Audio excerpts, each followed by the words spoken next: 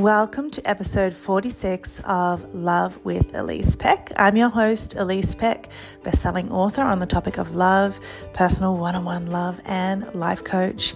And through this podcast, I bring you interviews with a diverse range of people who do currently have the love that they want so that we can investigate, explore, learn, enjoy their story, and take the wisdom of how people do get the love that they want. What is the mindset? What are the common clues? What is the energy? What is the thought processes, the beliefs, the attitude, the energy, the effort that goes into getting the love that you want? And today it was a tough choice. Do I call this survival mode love, or do I call this neurodiverse love? Because it's both. Or do I call this rebuilding love? Like, there's so much in this. This is such a pivotal, important conversation today. I remember being at a rock bottom in my relationship after we had children, and how scary that was, and how when you are in survival mode, and both of you are in survival mode, it is so much harder to build the love and create the love and to have the love that you want. And yet it is a time when you need it the most. You need the support of love in your life, but you are both completely depleted. It's a really intense struggle. And I think more and more now that we have less of the village, because more of us travel, we move to new locations, maybe less of us have psychological safety with our original family, that it doesn't feel like that they are a secure base for whatever reason. I think there's a lot of us now that we have children, we feel very alone, and then our marriage starts to really crumble. And here we have Rach Wilson. Now, Rach is a relationship and transformation coach for couples with neurodiverse kids. So she has 3 children with various labels. Right, she's got 4 children total, and 3 of them have various labels.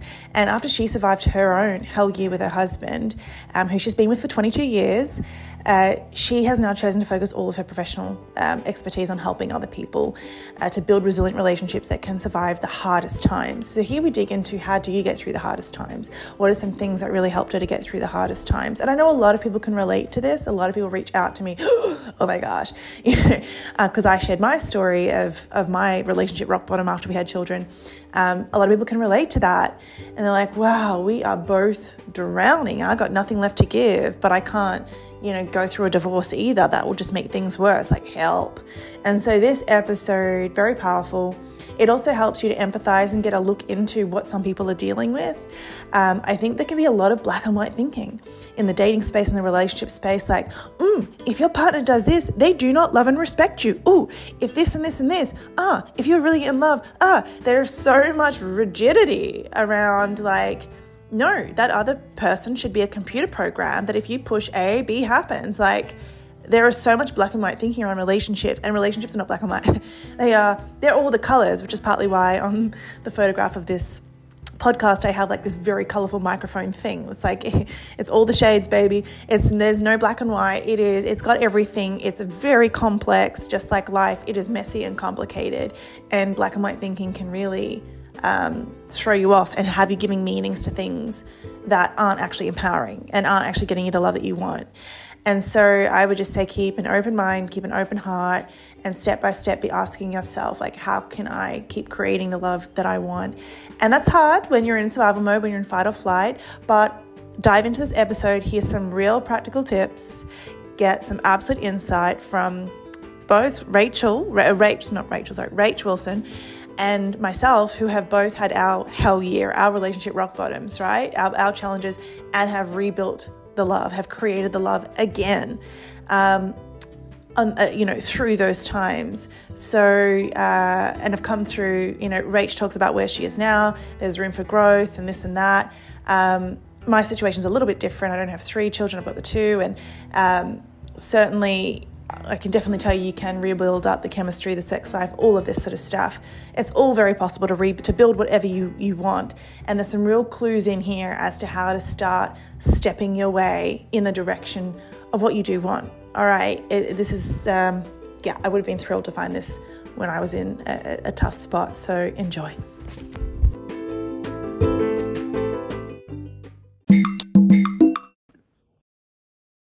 Welcome to another episode of Love with Elise Peck. It's Elise Peck here, your host.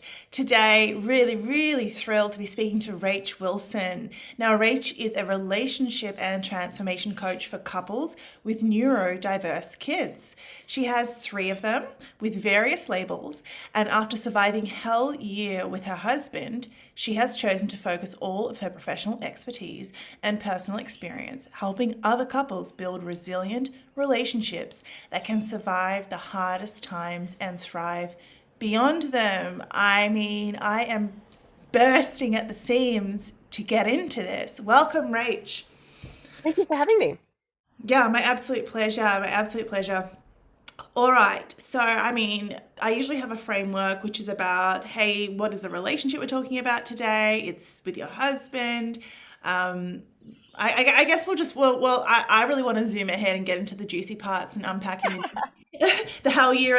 But let me just quickly ask, how long have your husband and you been together? We've been together nearly 22 years. Wow, 22 years, amazing. And how far into that? Like, how long had you been together before you had kids together? We had children within 12 months, just over 12 months, we had our first child, but I'd already been married before and had a child to that relationship. So she's now 24. Okay. But we had our first child when, yeah, just within 18 months of being married. So she is now 18. Okay. And then in our 40s, we decided to go back for just one more and get our boy, and we had our boy. But the door was not quite shut, and apparently it does only take once, and pulling out does not work. And we ended up with another little girl. What does not? Oh, polio does not work. Yeah, I've heard that. Mm-hmm. Hang on. So you have this original 24-year-old, and then you have, how old's the next one? 18. 18, and then you have a bit of a break from having babies. Mm-hmm. And then, what's the age gap between the 18 and the next two? 12 years. So then 12 we years. So had you wait 12 years. five And and a half and three more. and a half. Pardon? And now 5.5 and 3.5. Oh my gosh, I love it. I love it. I love it. Totally relate because I was like, oh my gosh, the door is so shut after my two children. There's like literally no way I would change my mind.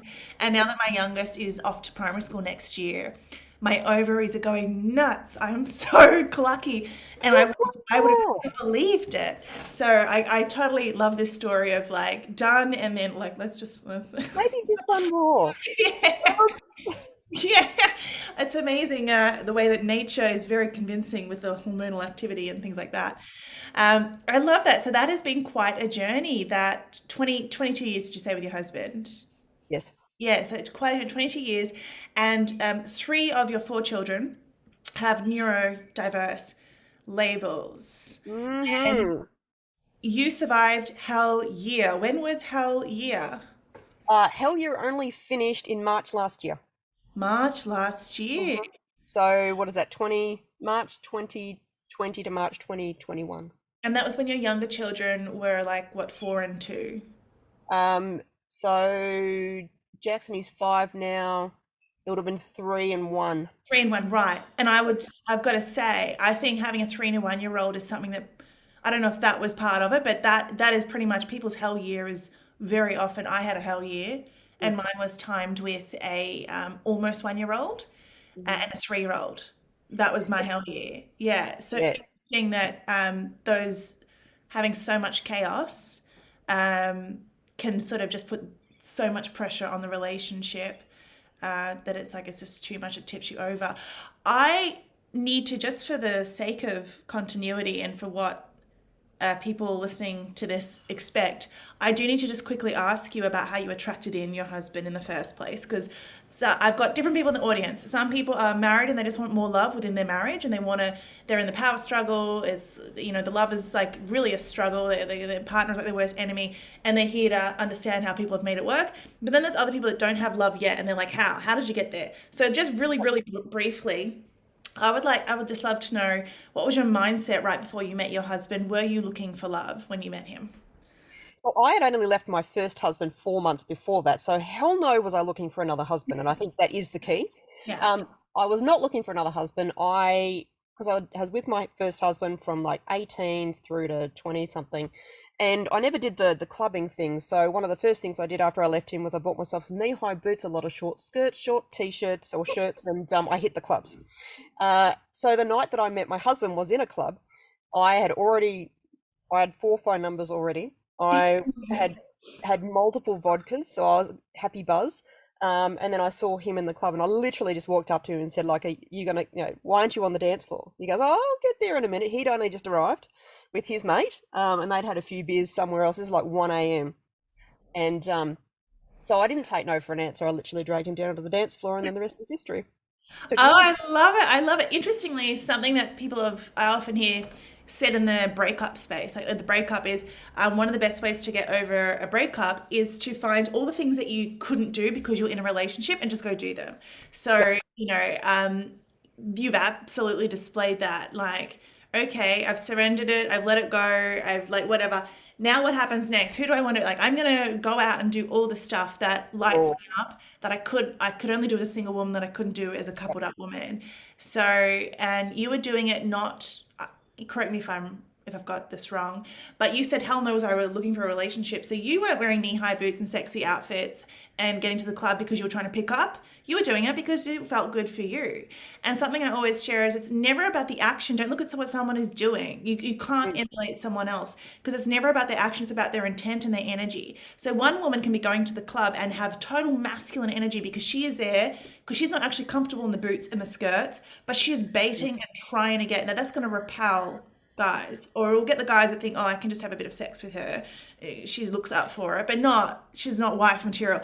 But if you're doing it for you, if it's your truth and your authenticity and your energy is one of overflow, it's not one of need and lack, it's one of like self-love, totally different energy, same action, different energy. So your energy is like, wow, I'm gonna have a good time for me. I'm gonna do this for my own joy. dance. So my first husband was quite both controlling and jealous. So I had to shut down my very social butterfly self. So when I got out, there was very much like think of a pendulum swinging. So I had shut down so many parts of myself that when I got out, I went to the other extreme. Yeah. So extra social, but I loved the flirting. I loved all of that. And if I had someone that I took home that I wanted to play with, well, that was great. But I was not looking for a husband. It was just, I wanted to explore. I wanted to find out who I was again because I'd been mum and wife, and not myself for so long. There was just this, explosion of expression as well as exploration. And then in the process, that's when I met my current husband, who happens to be my soulmate. So, yay for that. I love that. I really love to say is you'll get the love you want on your path of alignment. And your path of alignment is essentially living your life for you, for your joy, being authentic Yep. and true to yourself. And you've just said I went on an exploration of knowing myself, of finding out who I was and experimenting with what actually brings me joy. And so you went ahead and did stuff that made you feel, lit up from within for you. And that is when, okay, you might be able to force love to happen off your path of alignment, and it's not going to be satisfying love. If you get on your path of alignment and you're lit up and you're doing it for you, bam, then you get love that is actually Yeah. satisfying. It came through your alignment. And so I love that. Not chasing it, not in need, and just allowing myself to be completely me. And then we lined up. He'd just left his long-term relationship not that long before. So neither one of us had been single for very long. But both of us were the same kind of social person. So his partner was also a jealous type. So between the two of us, we're like, you know what? Flirt your ass off. Have a great night. We'll go home together. Great. Oh, I love it. So you immediately got talking and you noticed a lot of things in common. And is that like what gives you the certainty this is your soulmate? For someone that has never, some people have never met any energy that feels like a soulmate, and they don't believe in soulmates. And I think you don't believe it until you have the experience. So for anyone listening that maybe is like, oh no, like it's a business contract, it's a choice, you choose, there's nothing airy fairy, but they haven't had the soulmate experience, right? How would you explain? How did you know it was your soulmate? I mean, it didn't happen for me straight away. He was smitten from the second that he saw me. So that was fine, but it took me a week. It was like there's part of me that couldn't not see him and couldn't respond to his text messages. And we went and had like a lunch date, and then we went out again the following weekend. But I think he was also being reserved, like he was on his best behavior. And my sister kept saying, "Well, what do you think of him?" I'm like, "Yeah, he's all right, but he's a bit too sweet and innocent. Like he just was for me, I like the more exciting types, right? So it took until that Sunday, and we were caught up at his place, and we were having a night there, and we got into a much deeper level conversation. And my love language is actually quality conversation. So we got into this massive, big conversation, asked a bunch of questions, and his answers surprised me. And that's when I really got to see him. And then I'm like, there you are. And it was from that sort of moment on, I'm like, yeah, okay, definitely can see myself with him. And I went home the next day or something, and I said to my mum, you can get to know this one, because I brought a couple of home before that. You can get to know this one because he's going to be around a while. I didn't know it was a forever while, but I just knew we were going to be together for a while. And then over that first 6 months, I can't describe it other than at the end of that 6 months, someone who'd already only just left their marriage 4 months before meeting him, and I asked him to marry me. Yeah. It went completely against the logic. And I was fighting with my brain multiple times, going, no, he can't be the one. I've got to live on my own, because I haven't lived on my own. I've got to do that first before this has got a chance to be a really good relationship. And in the end, I'm like, fuck it. My heart was in. Yeah. I'm all in. We'll do it at our own pace. We'll go do what we want to do, and it's been amazing. I love it. I love it. That was actually something. I was in a podcast interview with someone the other day. They were interviewing me, and we're talking about intuition. And I said, people often mistake intuition and anxiety, but intuition is more of like, it's a knowing that's calm, and sometimes it's just bloody inconvenient. You're like, stop it. Like, no, No. I don't want that to be my path. That is really like challenging. And I love that you said that you were like, almost like, oh no, I had this idea of how it was meant to be. I was meant to do this. I was meant to live here, and I was meant to do that, and all the ducks were going to line up. But then there was something deeper going, well, life is not like that, sweetheart. This is your path. No, life isn't ducks that line up. Life is squirrels. Lots of squirrels. Squirrel. That's so funny.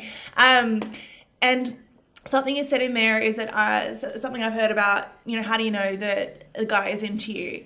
And one of the telltale signs is that he's on his best behavior.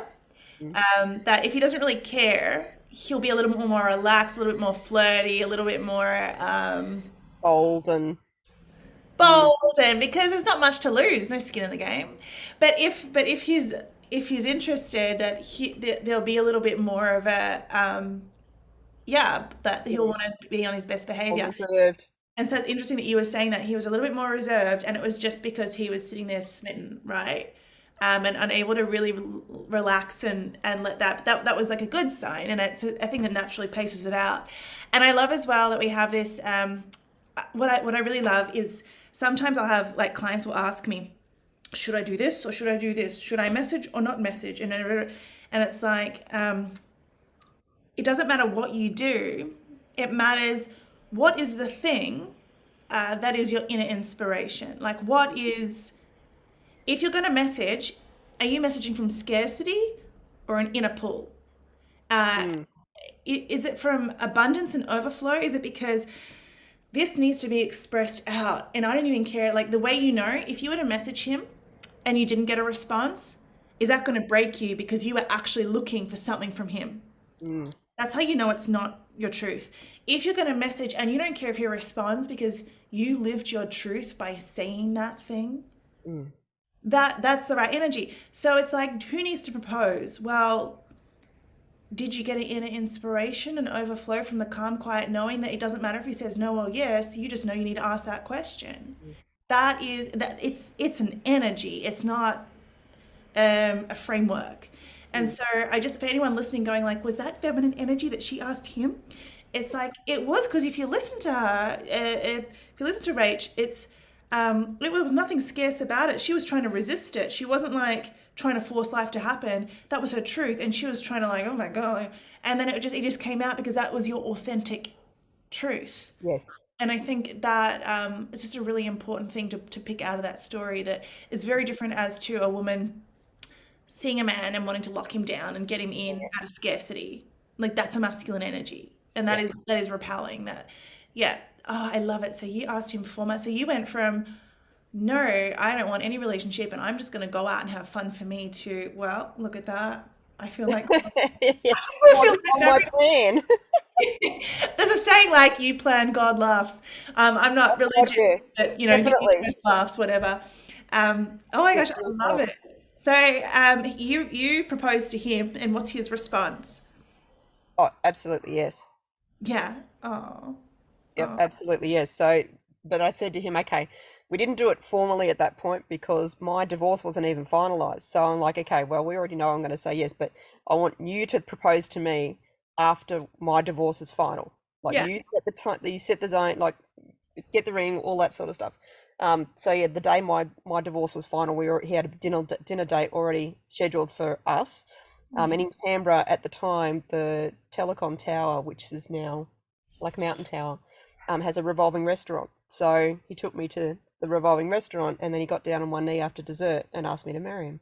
So Oh. of course everyone around us was like, "Oh, what did you say?" I'm like, "Yes." This was planned a year ago. Fine. Yeah, Yeah. if I said no now, there's something wrong. No, it was yeah. So then it wasn't long after that we got married, and then pretty quickly after that we had our daughter Tyler. That is so cute because it's like that is so you expressed your needs. Hey, you were so clear you didn't play a game. Well, you should know. You should know what No, it's no games. like. Hey, here's what I want. And then you gave him a sense of leadership and a sense of autonomy over the situation. It does remind me a little bit of how my husband and I got engaged. Like I had a conversation like, hey, like, is this heading there or not? Like, and I'm like, I need a time frame when it's going to happen within. And he gave me, all right, it's going to happen in the next year. But then it was up to him to choose within the next, you know. So it was like, well, really, I'd instigated that, but it was up to him to make it really happen. So I can relate to that. It's like, well, you've got to just share what you really want Yeah. and without pressure. It's not like, hey, you must do this for me. It's like, here's what I want. Like, what are your thoughts? And if they're on board, great. Like, now they know. It's a communication, and Oh, letting go of how you think life is supposed to be and the mm, Hallmark card of how it's supposed to look in the Hollywood picture. And instead, moment to moment, check in on yourself and move like an instinctual animal. mm, There's a balance to that, by the way. You got to move from your head and your heart. They got to be in mhm. check with them. But it's kind of trusting yourself ultimately. Yeah. All right, so then you have these beautiful children, and I feel like you've got a lot to say, and I don't quite know. I want to unpack it from you. What do you want to tell us about making relationships work with neurodiverse children and making it through a Yeah. healthy year? Okay, so just to give you a little bit of context around what hell you actually looked like for us. So both of our littles were having massive challenges. My son was waking up multiple times a night in excruciating pain, Oh, and we would then get in the car and drive him. He would bang his head on everything from his bed to the door, to the car door, like getting him in because he was in so much pain. So he'd wow. be screaming from the time that he woke up. We would take it in turns. My husband would do the first shift. And the rule was when you get to the end of the second coffee, so when it's giving out, you need to tap the other person in. And some days he'd be tapping me in around 10:30, 11 o'clock at night. And then I'd have to tap him in again at like 3, 4 in the morning. Other times he would be able to keep going until 3 or 4 in the morning. On the odd occasion, very rare, I'd actually get a whole night's sleep. Um, So sorry, just on that. So basically, it was like a marathon, and you would both give everything you had to give until you had nothing left to give. Then you'd tap out and tap the other person. Then they were on. You like shift workers, shift but the workers. idea was you give as much as you can, like a true team, like a true handing the button. I've given everything. I have to tap out now, and so it really required you to both just be in it. Yep, we were both in it. We both weren't sleeping in the same bed, and we weren't sleeping at the same times. Sex was definitely not happening because we were so exhausted every day. Yeah. And he would have multiple episodes during the night, and then sometimes during the day. So it got so bad we were spending about 80% of our day, 24-hour day, in the car driving him because it was a sensory environment. So it helped him to settle down. So once the pain left, the car helped to dispel the emotional distress that he would be in. Um, so literally, we were only getting a few hours of sleep. When you're living on coffee, and I'd only had our youngest Corey a year before that. He'd already had a 3-month stint of not sleeping in that year. Just after she started sleeping, he stopped sleeping. We had another stint of that, and we'd been changing his diet. So he was already gluten-free, dairy-free, no fruit, low carb, definitely no chemicals. Like this kid had the cleanest diet of any child and still does. So then at the same time, our littlest one started having these epic meltdowns, moving into these rages, like to the point where she would. So, you got a 2-year-old tantrum that's kind of this level, and she's my fourth child. So, 2-year-old tantrums, this is not new to me. I can cope with that. But then on top of that is an autistic meltdown where she can't stand you talking, can't stand, like, everything's too bright, don't touch me. Because it's like her senses are overloaded.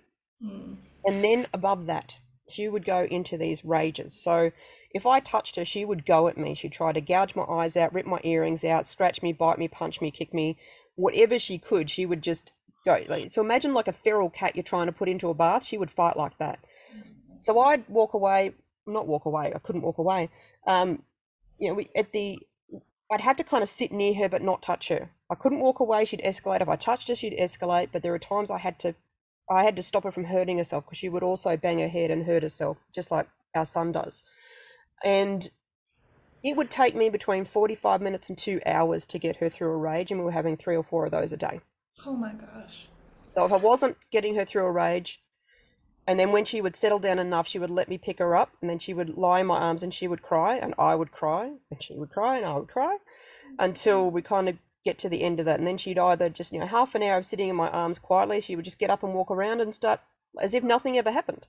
Or she would go to sleep because it was a 2-hour event and she was exhausted from all of the kicking, screaming, crying at the top of her lungs stuff. So both of them at the same time. And at the same time, my husband was still working full time. In fact, he was doing overtime a couple of weeks through that year.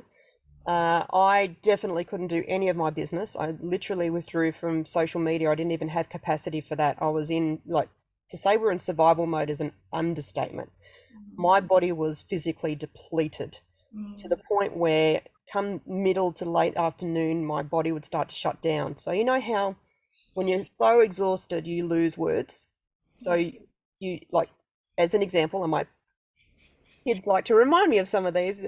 You can't think of the word, but you can think of a way to describe it. So like food shovel, because I couldn't remember the word spoon. Yeah. So you lose words, but then the next stage of that is you lose almost full sentences. Like the words just don't come into your mind. They disappear. And then beyond that, you lose all words. So there was no words coming into my mind that would come out my mouth. Like I couldn't speak. There was just nothing there. Beyond that, you lose the ability to understand what people are saying to you. There's nothing. I would stand in my kitchen at the end of the day because I'm beyond exhausted, tears streaming down my face, not being able to communicate and not being able to understand. And thankfully, my husband would be able to work out how far into the red I was and go, right, he'd call on our teenage daughter and say, right, can you have the little one in your room tonight and take care of her? And then he would put me to bed. I'd literally go to bed. And it'd be like 4 p.m. But then I might get 5-6 hours of broken sleep because I can't sleep when there's a lot of noise in the lounge room. I'm a very light sleeper. But at least I could rest and sleep until it was my turn to drive. And we would do that day in, day out. It's like fight, flight, freeze. It's like you went into freeze. Yes, but that's what the body does when it's so far burnt out. Yeah. It has to conserve energy, so body systems start to shut down. I've recently learned and waiting for confirmation that I've got an ADHD brain, and this is part of the overtaxed response. It's called nominal aphasia, which they typically see in stroke victims. But a lot of ADHDs, when they get overtaxed, they talk about having the same problem, losing words, losing sentences. What I was experiencing was an extreme version of that. I was also experiencing dissociative episodes. Like when I was driving, I would see in my mind, I would see me grabbing the steering wheel and driving into oncoming traffic, off a bridge, into a tree. No desire to do it. But in my mind, as I was driving past, I'd see it in my mind. Whoa. And it started to scare me because I'm like, well, how long until my hand just does it? So this is 6 months into Hell Yeah. And then that was enough for me to go, you know what, I need help. So I went and saw an integrative doctor who does both medical, traditional, and like naturopathy. And they did a lot of blood tests to see where my body was at. And I was ridiculously depleted in a lot of core nutrients because my body was just trying to keep going under ridiculous stress. So the only thing they could do was give me stupid amounts of supplements, and that was just to stop me from going backwards Yeah. and start inching my way forward. I was never going to get all the way back from burnout because the reason for burnout was my son being not sleeping. Yeah. And until we could work that out, Still there. The root cause was you're still on the treadmill. still It on the was treadmill. it was Yep. like you were still training for the Olympics. It wasn't like rest. It was like let's fuel you up with as Yep. much. Just try and Keep help you to going. cope, help Yeah. you to cope with this phase, not knowing how long it would take. Yeah. And we kept, because we're waiting on the next pediatrician appointment or the next specialist appointment. In our brains for that first 6 months, it was, oh, we'll get a solution any day now. Or when we get to that appointment, we'll get a solution. And it just didn't happen. We kept getting passed from one to the other. And we even had pediatricians say to us, him screaming in the middle of the night and going to the car, oh, that's just, his autism. No, he's in pain, like fix the pain. And he won't go to the car. So we had to fight hard to get help. You know, and we were constantly waiting for new appointments, but we were still trying to do OT and speech. So during my week, we were still doing therapy for both kids. I still had to go and get groceries. I still had to, cook. I still had to clean. Thankfully, we had people who came to help, and that meant that it wasn't as much of a load. But because we were so burnt out, it just really realistically stopped us from ending up in hospital in complete collapse, because it was heading that direction. Like, all seriousness, it was heading in that direction.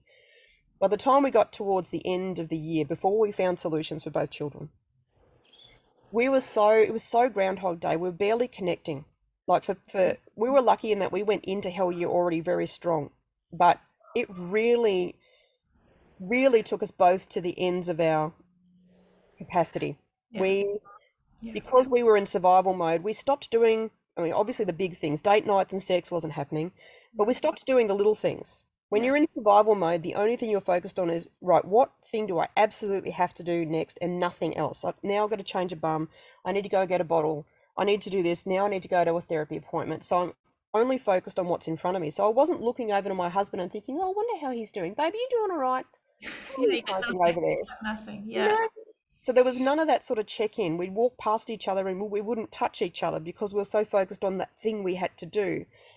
So a lot of the little things that you do as a couple on a day-to-day basis just stopped. And I remember having this conversation, I pulled my husband aside and I'm like, where are you? You're like such a zombie. You're so disconnected.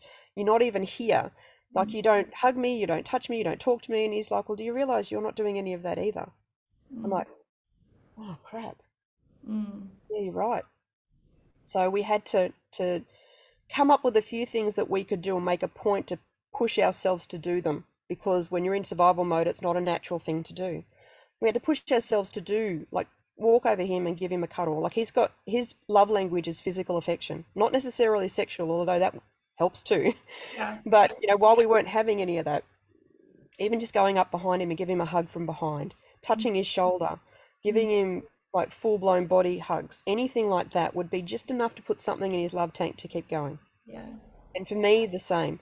That and what we called present moment or presence. So these for me are quite strong. Yes, on quality conversation, but when we're both tapped out, there's no words. So we had to come up with something else. So presence for us, he'll come up and he'll put his hand on my heart and he'll look me directly in the eyes. And it's the only time sometimes during the day where I actually completely stop. My brain, everything comes into this present moment and I connect with him. Mm. And if it's not that, we sit there and we put our foreheads together and close our eyes and just breathe. No. So it's in those moments, and they might only last 30 seconds. It might only be 10 because that's all we've got. But a couple of those in a day, and I feel connected to him. I know I'm in this with him. We're in it together. We're side by side and back to back, because we're doing a lot of co-parenting, not a lot of coupling, and that's the difference. So once we found the solutions for the children, and we did, we fixed my little boy's pain, and we found that my daughter was highly sensitive to salicylates and amines, that when we took that out of her diet, the rages stopped and the meltdowns a lot less. Now we're going through a developmental change and she's being fussy on food, and that's a whole other box. But so March last year, we finally found a solution for him, which was to take out FODMAP foods. Literally, food was fermenting in his digestive tract. Mm. So even though he was already free of everything else, some of the veggies I was feeding him and his almond meal muffins were all high FODMAP. It's So the poor interesting, kid, isn't it, that as parents we try to do everything to force our children to have veggies, but there is some wisdom. It was a shock to me. I've been on a similar journey to you, Rach, but mine was nowhere near as dramatic. But it was the volume of mine was like a 7 out of your 10. But mm, I went on this journey as well, and I found out I couldn't have like spinach and salicylates and all this stuff. And similar thing with my daughter is like there was tantrums, but then she would completely, it was an outer bottom by the time it would last for hours, and by the yeah. time she stopped, she'd say, I don't want to be like this. I don't want to Yeah, be like no, they've got no control over it. They just don't know why they're so upset and so angry. And that. my daughter now, we've got a lot of, um, I would not be surprised. I mean, she's already been diagnosed as ASD level 2, 3, and she's got speech apraxia, so she has trouble communicating. And um, and with the salicylates and amines, she also self-limits on food. So she's very sensory orally, Yeah. high sensitivity orally, and is it high sensitivity? She chews on a lot of things, so she's constantly stimulating that way. Um, so yeah, she self limits, Mm. and the problem now is that we're getting a lot of. If she's not diagnosed with ADHD, I'd be very surprised. She is non-stop. But we're getting a lot of almost ODD, which is oppositional defiance disorder, or PDA, which is pathological demand avoidance. Now, she's too young to say that she's either or both of those. I'm noticing the behaviors because we get a lot of it. She just has to do the complete opposite of what I want. So if I try to hand her the bottle, she grabs the bottles and throws it. So I go and grab the bottle, I put it somewhere else, she goes and grabs it. Now she wants it. Like How old is she now? 3.5. Oh wow, yeah, yeah, So yeah. we've got, if we can get her diet right, because she's not got enough, because she's not eating enough the right foods. It's a very Mm, bland diet because once you take salicylates and amines out, all the things she wants to eat, she would eat a whole bunch of fruits. She yeah. would eat broccoli, avocado, Mm. and we would use coconut oil for the good fats, but she can't have any of that because it sends a tropo. And who would have thought? I think this there's a lot to say for instinct and intuition that maybe we ought to trust that maybe children just don't hate veggies. Maybe it's literally making them sick because they might have an underlying sensitivity or a gut health issue that maybe they genuinely just need to eat rice and like maybe just eating a white diet is the least dangerous thing Well, to do right now. it's safe for her. So if Yeah. she eats the safe foods, then she becomes a much more compliant and happy, chilled out child. But Yeah. when she starts to eat, the hard part for her is for some of the things that have got the salicylates and amines in it, it's kind of like a drug for her. So when she has it, she wants more and Oh, she wants a lot more. Yeah. And that's the other way our body responds to something that it's actually not so great with. wow. It's like an MSG type addiction. Yeah, That's exactly. fascinating. So she loves bananas, she loves avocado, she loves broccoli, and they're all things she can't have. Huh, that's interesting. I love broccoli well, I haven't tried it, but I found I had a food sensitivity and had to stop it. I was like, oh my gosh, I was into broccoli.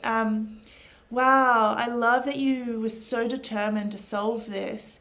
You must have like an incredible mindset, like that you went at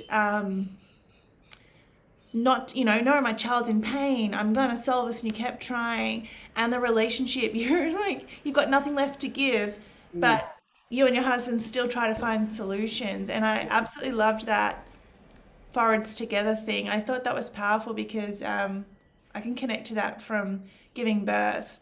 There was not much you could say or do to me during birth. But putting my husband, he put his forehead next to mine, and I could just breathe like that, and like that was actually the most help. I still remember it now. yeah, Um, it was actually incredibly soothing putting yeah, your foreheads together. very, Who would have thought? very. There's something about it. I don't know what it is, but it just he can do that. Like if he just comes up to me, my entire being completely relaxes Just him, or when the foreheads together? Just him. with him forward together. Yes, fascinating. And so, did you instinctually find these solutions? Did you notice, oh, look, that's calming. Oh, when we stare at each other, that's calming. Did you notice that, or did you go about finding those tools and trying them out? Um, I think I instinctively worked that out for myself. Like, Yeah. I've done a lot of personal development over the years. I'm the one that goes out and does all these courses and trainings and, all these things. And I'm like, yeah, let's move to Melbourne. He's like, oh, okay. So he's Yeah. well, he's the only neurotypical in the house, actually. Um, Being ADHD, we tend to be more risk takers, where we chop and we change, and we're like, great ideas, we don't always think them through.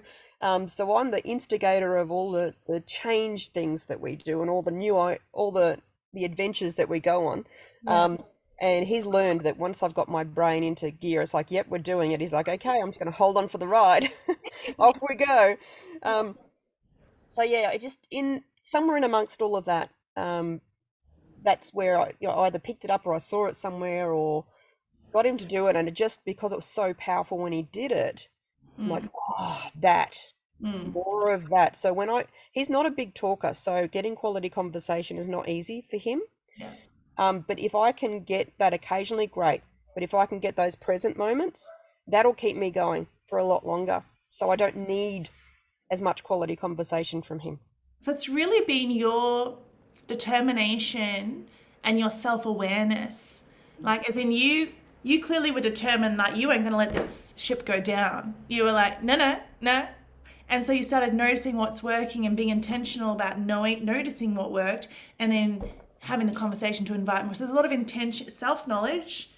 self-awareness, what is working, and then effort to Yes. not just let the relationship die, which No, could have it been easy, takes, could have been easy to do when you're in survival. Like, no one would have blamed you. Hey, we had this really intense year, it broke us. Like, but yeah. what do you think has been the difference between you making it through that stronger versus it falling apart? Um, I think the biggest thing was me having the skills in communication, in understanding. Like, I've got a real understanding because I've done transformational coaching, mindset, emotions, like a whole decade of more than a decade of this level of work. I understand human beings. So when I work with a couple, I can see his behavior and how it triggers her, and her response and how it triggers him. And I can see, like, the dynamic, Mm. and how, like, because our relationship dynamics are so fluid. You only have to change one element, it changes the relationship, and changes the way the other person responds.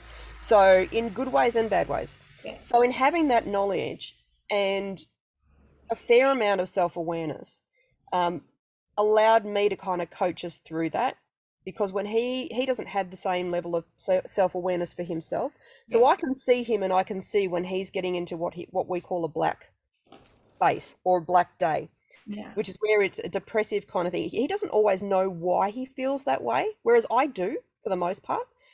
And we learned early on in our relationship that if I would bug him to try and get him to talk to me during that time, it made it worse. So I learned, oh, okay, he just needs to be left alone. When he's in that space, he needs to be left alone, Mm. even though my need to connect was happening for me. So as he withdraws because he's dealing with his own stuff, my need to connect would try and come back in. Yeah. So when I started to understand this sort of attachment stuff, I'm Mm. like, he needs to just give alone time. So in my brain, I'd like, okay, well, I'll give him a few days, just pull the kids back, keep him the space so he can do what he needs to do. And then his job is then, when he comes out of that, to let me know, so that he comes back into the mix. And then we can have a conversation if there even needs to be a conversation. But Yeah. sometimes it'd be, he doesn't know why he felt the way he did. On Yeah. some unconscious level, he was processing something, and then he came good. Okay, he's good. So I had to go through and learn what I needed to heal, so I wouldn't, when he withdraw, I overly try to connect. Mm. And this has been a process in our relationship of learning about each other, but also learning and healing our own stuff. And I do a lot more of that work because I'm more emotionally volatile than he is, Mm. Mm. but he's definitely done the work. Mm. He does a lot of the work subconsciously through osmosis.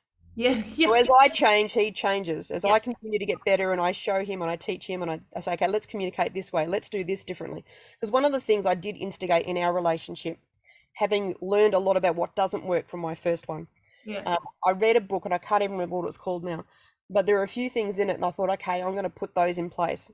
Mm. And one of the problems in my first relationship was we would fight about the same things over and over and over and over and over and over again. I'm like, I am not doing that again. Core scene fights.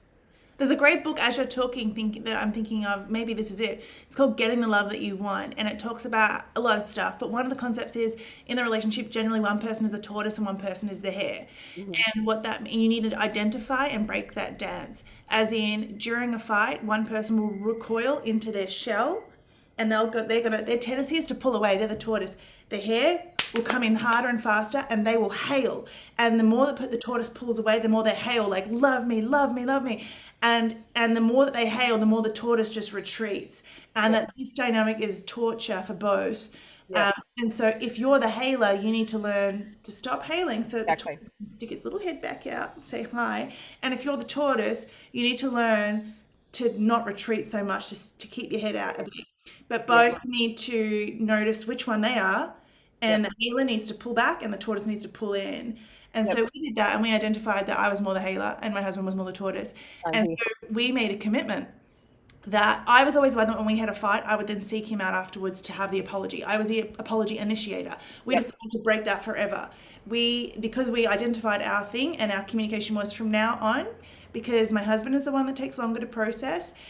No matter how much I want to hail and say, love me, love me, love me, I have to go off and self regulate and say, I'm triggered. And when he is ready, it'll always be him that instigates the repair. And that might look one sided, but that's because we noticed our dance and we noticed that is the version of him sticking his head back out and not being scared, that it's in his control to come. So I think it's interesting how you couldn't see it listening along, but Rach was doing with her hands literally the visual of like a fist and then the one coming in, like the tortoise and the hare and the tortoise and the hare. I was like, has she read the book, Getting the Love That You Want? So sorry I interrupted. You were then saying there was this book and you learned it from your original marriage, and you reflected and you wanted to bring some of that in. And so that was partly what helped you move through this. Yeah, that was part of it. And the one thing that I always had at the end of every misunderstanding, upset, blow up, whatever it was what do we need to do differently so we don't go through this again? Yeah. And we would always come up with, okay, well, in these instances, I need to say blah, blah, blah, so I know. So it would be like a way of shortcutting the communication, getting better at the communication. So we both knew where each other was at, or he would need to ask for what he needed, and then I would go, yep, okay, cool, I can do that. So through those processes, that's what helped us to get better and better at communicating and relating all the way through. Mm. And even up into Hell Year was the first time where we repeated some of the Yeah. misunderstandings and Under pressure, it comes back out. Yeah. exactly. And it was not just under pressure, but we were both of us were so depleted. We weren't our best selves. When you've got sleep and whatnot, you can actually pause and think about it, choose your response, and then come into the mix. Whereas when you were in survival mode, you don't have that luxury. You just don't have this capacity. You've You moved just out of react. you're out of the prefrontal cortex and you're literally you got fight, flight, freeze. You've only got involuntary action available to you. So you're going to play out old patterns. So the best thing you can do is try find ways to get calm. Yeah, Um, yeah, yeah. yes, yeah, but you Definitely agree. can't. You literally couldn't because you've got three meltdowns. You've got no sleep. Like you're wired on coffee. So yeah, you're literally survivor. It is, and it's just remembering, like, and we'd get to the other side of those and just remember that we're both extremely in survival mode, like so far depleted, it's ridiculous. And when we could get ourselves to that space and remember that the other person is struggling just as much, the other person isn't being able to think about things before responding, or is snappy because they're just overwhelmed, and it's not to do with me or it's not to do with him, it's just in general. So when we could get back to that space, we'd have a lot more compassion for each other, and we'd try and give each other, both of us were very quick to say sorry, and just say, look, I'm sorry, I was just so tired, it wasn't actually about you, and just be able to give that little bit of an explanation. And again, lots of sorry, lots of just owning it, and we just had to roll through it. So because we had such a strong relationship going in, and it was rocky through that period, Yeah. but once we got solutions for the children, we actually had to rebuild our relationship because we'd gotten so used to being in survival mode. And survival mode means not connecting, not asking how each other was, not even having awareness of the other person half the time. So Mm. it was we had to consciously choose to rebuild, consciously choose to come back to each other, to start doing the things we used to do before we hit the hell year. And even before we had the two littles, some of that stuff. While our sex life still isn't back on track because we've still got a lot of load with these two, we've found ways to at least put enough in the love tank and sexy tank to keep going for longer. And it'll all it'll all get, not better is not the word, but we're so far into better compared to where we were. I wouldn't say we're in the camp of thriving, although we know how to get there. But Mhm. thriving for us will be, you know what, when the kids are sleeping consistently and there's not Mhm. so much of a mental load that we have to, like with our youngest, it's a mental game to work out what does she want? Like what is causing her to trigger right now? How can I get around her? So there's a lot of creative thinking and a lot of brain power that's needed to troubleshoot with her.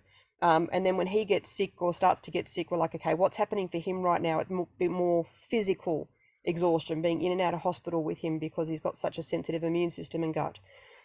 So there's a lot going on in our lives that takes a lot of time and energy from both of us. And it won't be until those kids are a lot older, till they're both in school, till their immune systems are sorted, till that load comes down enough for us to get back to closer to where we were before we had them. And we're okay with that. So it's sort of like radical acceptance and going for progress, not perfection, Absolutely. and filling in the goodwill ratio. So I don't know if you heard of the Gottman Institute that you need 5 positive moments for every two ruptures, right? And it's kind of like, okay, maybe the sex is not on track or this or that, but what can we do? What can we put in? What can be our 5 bonding moments? How can we create the Just two bond? or three. So we worked out one of the things that really works for my husband is recognition. Hmm. So just a small appreciation because he does do a lot of the physical load. I do a lot of the mental load. He does a lot of the physical load because I'm constantly exhausted, in and out of burnout. So I don't have the physical energy that he does. So he fills in the gaps physically, and then I do a lot of the mental working out what do we need to do and organizing who needs to do what. I'm consciously aware of where every child is at and what they need, even my husband, which is a lot, but that's where I fit. So one of the things he was craving was just, well, we all do, when you're constantly doing stuff for other people and you've got little ones who can't say, thank you, mummy, you're the best. I really appreciate it when you do these things for me. Um, it's up to us to do that for our partners. Like, even if he was doing the dishes again, like he does every night, and just saying, babe, thank you so much for doing the dishes. And it means that I don't have to get even more exhausted. And I know it's a hard road and I know you're exhausted, but just know that I really appreciate that you do this for our family because you're the best. Yeah. It takes 20 seconds. Yeah, it's like that Beatles saying, like in the end, the love you take is equal to the love you make. And so yes, you might not be getting what you need. What love can you create right now though? What could you create? Because the more that you give the love to someone else that they need, okay, Mm, I'm not feeling loved. Okay, what could I create some love for my husband? Like, what could I know he likes his favorite feeling is appreciation, and my favorite feeling is feeling like loved and cared for. So, how yeah, can I create some appreciation for him? So, he's got something in his tank, and now he can give me some care because he's actually got something to give. Like, we're yeah. always waiting for the other person. Someone has to go first. Someone Uh, has to go first. Yes, that's right. and you got to think about, well, what is the outcome I want? I want more love. How can I take charge of that? What can The I? other thing, the other thing that does when you appreciate the other person, because when you're in a Groundhog Day existence and you're doing all the time, you can feel very taken for granted. Yeah. Whereas when someone appreciates the thing that you do, it just takes it from going into the resentment bucket Yeah. to, oh, I don't mind. Yeah. So if you can take it out of resentment when you're constantly doing for others, you can very easily, particularly when you're overtired and overtaxed, it can move into feeling resentful to the children, resent your husband because he's not doing enough, even though he is actually doing quite a lot, but you can't see it from your perspective in that moment. That just being able to be appreciated for the work and not just the contribution, but the sacrifice that you're making. Yeah, it's It just it's takes, empathy and compassion, which is very, yeah, very hard when we're in survival mode. We don't have empathy and compassion for others. We're so empty. But if some part of you can think about what do I want and how can I, it's sort of like that saying, if you want to if you want to have a good friend, you need to be one. yeah, Okay, my partner's not showing up. How can I be the kind of person like I know this person, I've been with him what 22 years you're saying, and I know I have seen the version of him that I love. I know I have got, so how can I become more of the version that brings that version out? If Yeah, there's a exactly. version of me that brings out this beautiful, loving human, how can I cultivate more of that? Because I know it's like you said, only one person needs to change, and there's another saying, um, it only takes one person to change the steps of the dance for the whole dance to change. Like if you're dancing with someone and someone's leading and then they change the step, you're going to have to change with them. Yeah. And relationships are like that. If the dynamic is not what you want, what steps can you change? How can you create some more love? Which is really hard, but it's much harder for you to be in the middle of survival mode and then for the relationship Yeah, to and then end up in a divorce. Like, yeah, it's a lot of, easy to, it's hard to turn toward, but it's going to be even harder if you turn away. absolutely. What are your tips on if someone is in survival mode right now and they are just deep in resentment and they are like, well, I'm just so angry at my partner, and I'm not like, what are your some you've given us some really good ones, but just I guess some final tips on Often the resentment comes because there's actually not so much communication happening between them. It's a lot of viewing the other person's behavior or listening to their words and then creating, not necessarily consciously creating, but the story then gets triggered in the mind. yeah. So there's an automatic emotional response, which lets you know it's subconscious crap that you need, like stuff that needs to be healed. That's why it's getting triggered, blah, blah, blah. But what happens for most couples is they get triggered by something their partner says. And Mm, because they're so busy with the kids, there's not the time or the opportunity in that moment to deal with it. So it stays there. They take it with them and they deal with the kids. They don't necessarily talk to their partner, and these little things, they start off little, some are little. mm, They just keep building, building, building, building, building, building, building, building. And there's no clearing the air. There's no getting the partner's perspective, because I guarantee you the actual truth is somewhere in between. mm, It's neither one's perspective mm, solely, it's somewhere in between. But the only way to get to the truth is to talk to your partner about, okay, when you said this, and okay, so that's the next stage of that is I language. Don't go and poke the bear and say, you did this, you made me feel. yeah. All good. Um, the key is to say, when you said or did this, which is a fact, I felt, which is taking ownership of what happened within you. The story in my head, which is a Brene Brown statement, Oh, I the like story that. in my head, or for me, the thoughts in my head, you can do either, are, so when you walked into the house and you didn't come in and give me a kiss, the thought in my head was that you just weren't connecting with me, and that you're not loving me right now, and da da da da da da da da da. Whatever the thoughts are, whatever the spiral is, just bring it out. As the person who's listening, just listen, just step back and allow that person to verbally vomit what's going on. Um, and then you can say, okay, well, no, that's not what happened for me, or that's not the way that I viewed it, or that's not the truth from my perspective. Here's what happened for me. This is how I felt. This is my thoughts. So you get the opportunity to hear both sides of the story. Mm, And then it's about finding a way to get to some common middle ground. It is not easy, no. but creating the time and space to have these conversations is so, so, so important, because if you let them go, it'll just chip away at the relationship, chip away at both of you. So then you react, and you are, the words that you say, the behaviors that you engage in, because you're in that in the immature child is what I call it. That childish part of you that is chucking a tantrum, or is very upset, who is very hurt, will say and do things from that hurt that won't be that level of maturity that you do want to be at. And that's okay. Having compassion for knowing that your partner is in their inner child right now, and if you can see it that way, it makes it easier to listen to their stuff and not react.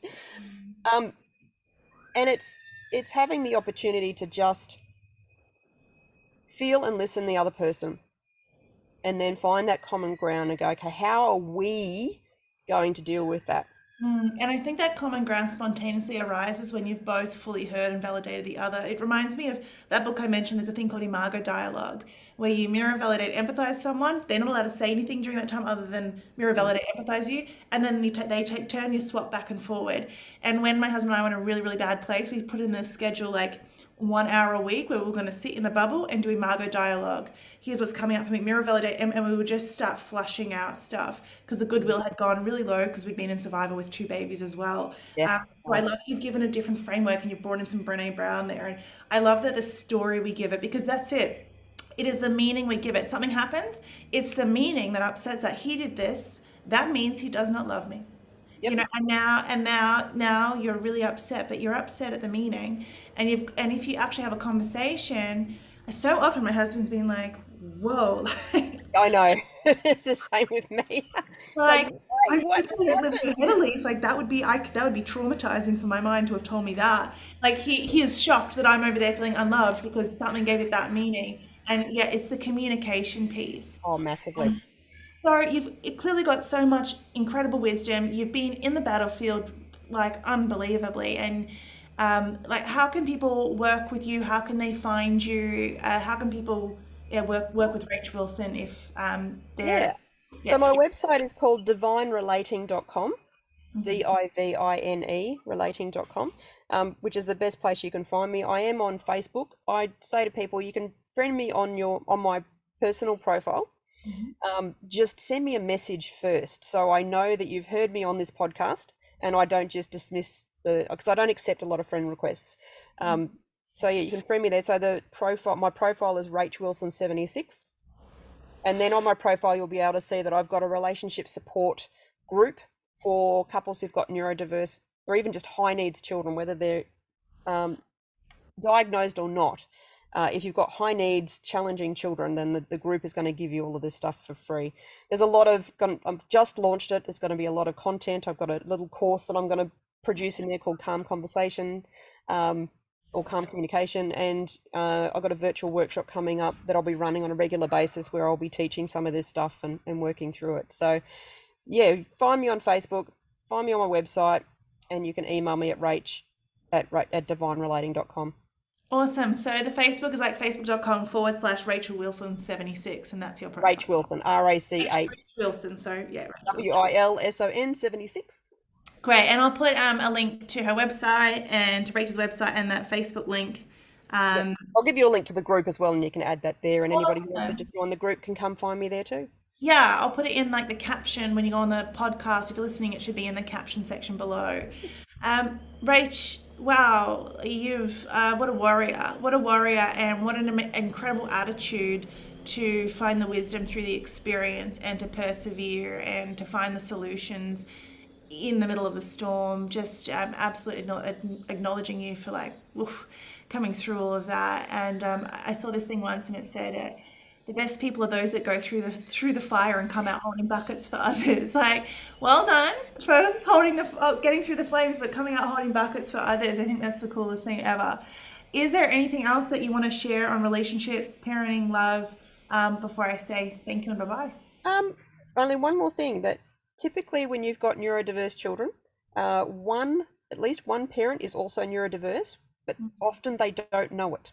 I only worked it out because my children were having certain struggles and giving me burnout, which led me to find out that I've got an ADHD brain. So understanding your partner when you've got a neurodiverse partner and a neurotypical partner, there's a whole other dynamic that happens in there, and it's worth understanding the neurodiversities of your partner to understand what their strengths and their weaknesses are on that level. When you understand your partner on that level, then you work together as a team to go, okay, well, this is my strength and this is my strength. Great. Well, how can I help you with your weaknesses? What strategies can we put in place to make it easier in our home? Like for someone who constantly forgets where the keys are, different things that become a partnership. And I've found by having an understanding that one of the partners is neurodiverse, it helps to tap into that level of compassion and understanding. You go, okay, your brain just doesn't work like that. Rather than you're not trying hard enough, why don't you just remember that? Why don't you just do this thing? Which is often a big part of the conflict between partners. So that is something, while I don't have it out on the outside of what I do, having worked through my own neurodiversity and continuing to do so and understand how my brain works differently and helping my husband to understand me has Mm. given me a whole other level of understanding and strategies to help couples to come together who are also in different camps when it comes to their neurodiversity. That is so beautiful. Honestly, sometimes I suspect I'm ADHD and my husband is ADD. I can get really hyper focused and really, and he can be very, very forgetful. So yeah, there is a level of compassion and looking for what does the person bring to the relationship, um, and yeah, I guess a team mentality Very much team mentality. and letting go of the fantasy that there is like that anyone is anything other than a human with strengths and Yeah. weaknesses. Yeah. And the beautiful thing about relationships, and that's the way they're designed, although this is not the way a lot of them work, relationships are designed to help you both to heal your stuff as you stay together. Mm, The problem is if you don't have the tools, the awareness, and the knowledge, mm, when you hit a road bump where one of you is triggered and doesn't understand that they're triggered, then that's where the toxicity comes in. They start to be damaging in the way that they say and the things that they say and the way they behave. And then the other person gets defensive. And then we have this complete upset and blowout that becomes damaging to the person as well as the relationship. Now that's what happens when you don't have the maturity, the skills, or the tools. When you have all of that, mm, then as triggers get triggered, because mm, we all come into relationships with our own baggage, then you've got the tools to be able to go, oh, she's triggered. Cool. All right. So now validate. Yep. Absolutely understand why you felt that way. mm, And that wasn't the truth of what happened from this side. And then you communicate through it. You get to an understanding level. And then mm, if you've got like rejection or abandonment issues, as he keeps showing up and not abandoning and not rejecting, but loving you completely, that starts to heal that.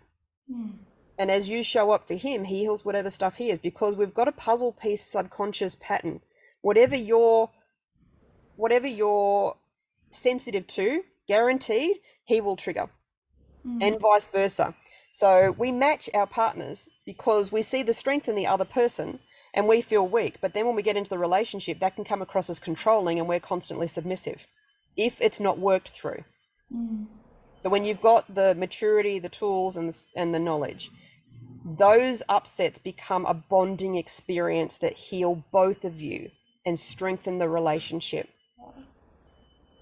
And then you can withstand anything that life throws at you and you will thrive beyond it. Yeah, I think conflict is the doorway to intimacy. Big time. If you've learnt the most important relationship skill, which I really believe, apart from communication, but it's part of it, is validation. Mm. It is, I see your reality and it makes sense. I have a different reality. Mine can also make sense. And now, how can we make both of our realities work together?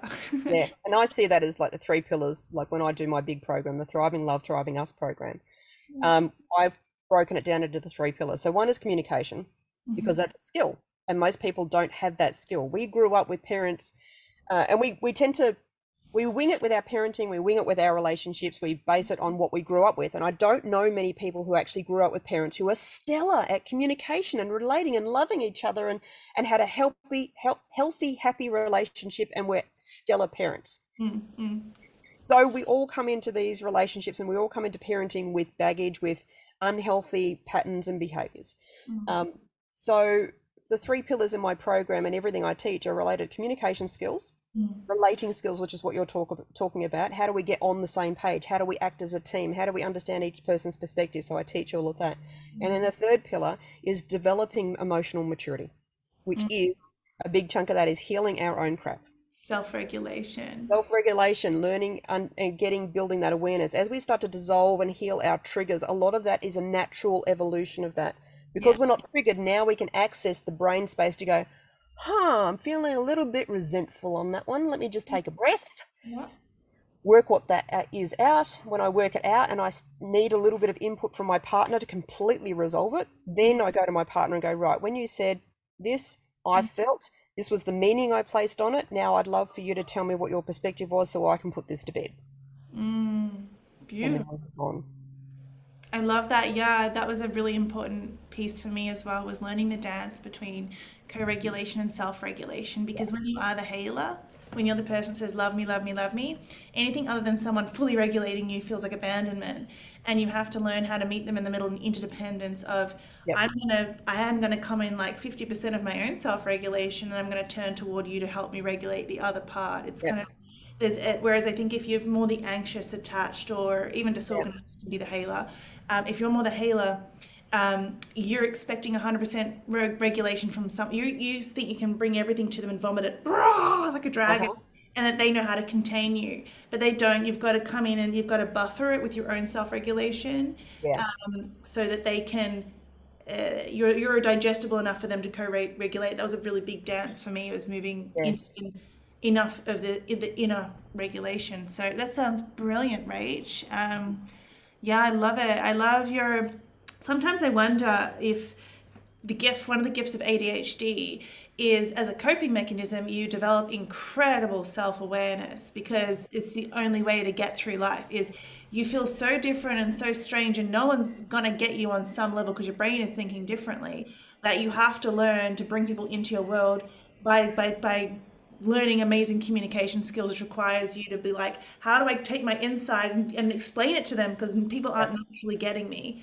So I see that you've got amazing self-awareness, amazing communication, and a real, persistent can-do solving attitude. Yeah, it's really awesome. So appreciate your time and your wisdom, your fighting attitude. What a warrior. Yeah. So yeah, thank you so much. Well, thank you very much for having me. It's been a beautiful conversation. I've enjoyed it. Oh, I'm glad to hear that. Yeah, my absolute pleasure.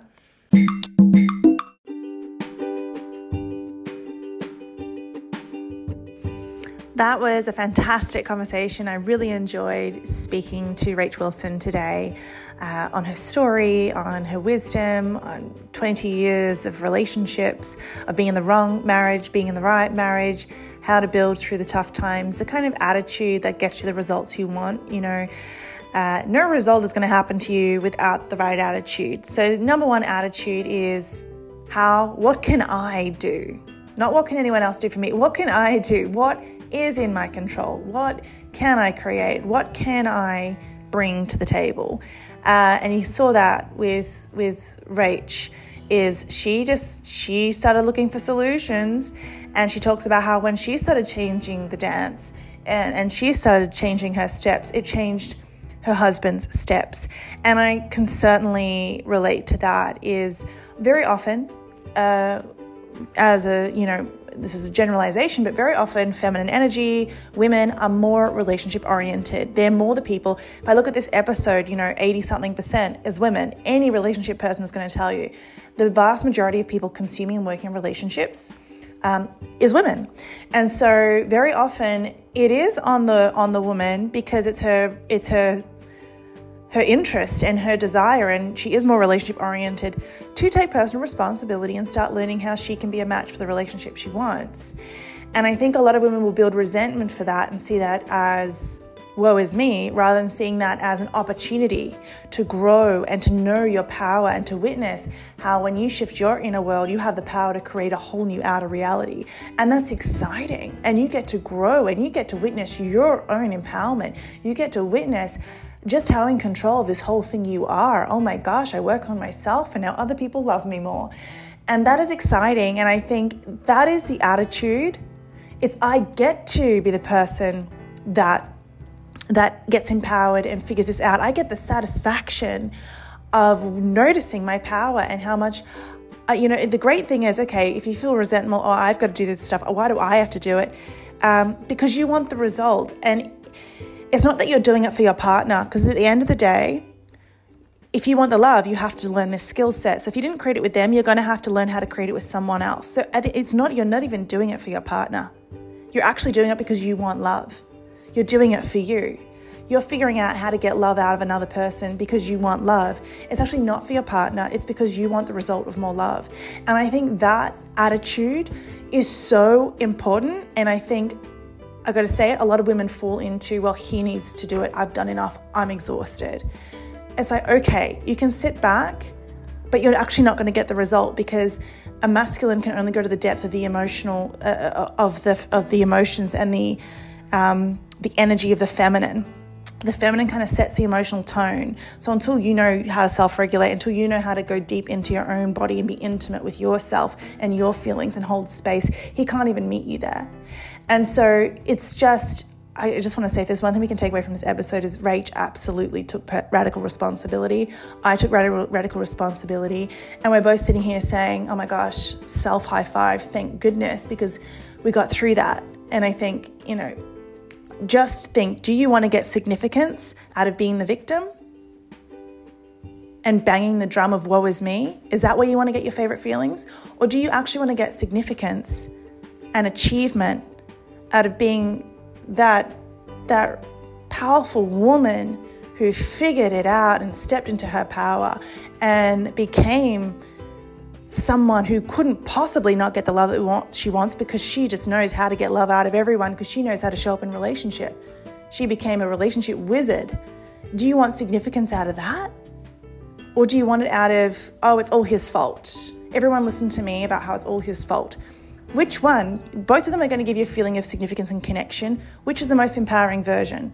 The person who fights for their limitations, who fights to stay stuck, who fights to make the other guy wrong and blame everything on them, or the person who fights to become better, not bitter, who fights to actually step into this version that how could a man possibly resist loving this version? Not because she became better, but because she became such a vessel of love and had such relationship skills and such ability to draw love out of a man that of course she's going to get the love that she wants. So that's just something I really want to plant the seed on, is we all want to get our favorite feelings, and we can get them through disempowerment or we can get them through empowerment. And I guess it's just, which one do you want to be? You're going to work hard either way. It's going to be hard either way. Which hard are you choosing? Are you choosing the hard where you sit in the pain of not getting the love that you want, but you get to whine about it all the time? Or are you sitting in the hard where you're having to put in a lot of work and try and be very, very patient and skill up and pivot and keep going until you get the love that you want? Which hard will you choose? All right, that's just a little bit accidental pep talk for today. But I think very necessary, and just a reality check that there is no fantasy. It's not a pet peeve of mine is if people look at me and perceive that I just got lucky and I got a beautiful husband who just treats me well. Let me tell you, if you saw the amount of attitude, effort, and skill set that went into creating this outcome, you would not be calling it luck. I have been in the relationship rock bottom. I have brought out a version of this man that all the women will complain about that aren't currently happy with their partner. Here's this, here's that. Been there. Guess how it changed? I changed me. I changed my steps. And I got a totally different partner out of him. So I didn't find an amazing partner. I didn't find an amazing relationship. I found an amazing connection. And together we created, through me really instigating the evolution of the relationship, we created an incredible love. And that's what it takes. There's no lottery ticket here. It's the people that are willing to put in the attitude and the effort and learn the skill set that get the results. All right. Now, if you'd like to learn more about me, Elise Peck, if you'd like to learn more about Rach Wilson and Divine Relating, I've popped all of her links in the caption below. I've popped her website, her Facebook group, and all of that in there. If you'd like to learn more about me, go to my website, elisepeck.com.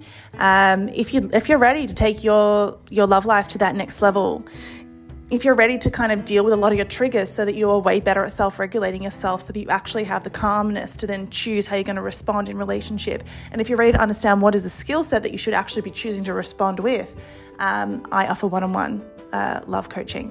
So you can jump into a free strategy call with me there, and we can talk about where you currently are and where you want to get to, and just check if our dynamic has some good chemistry for the results that you want.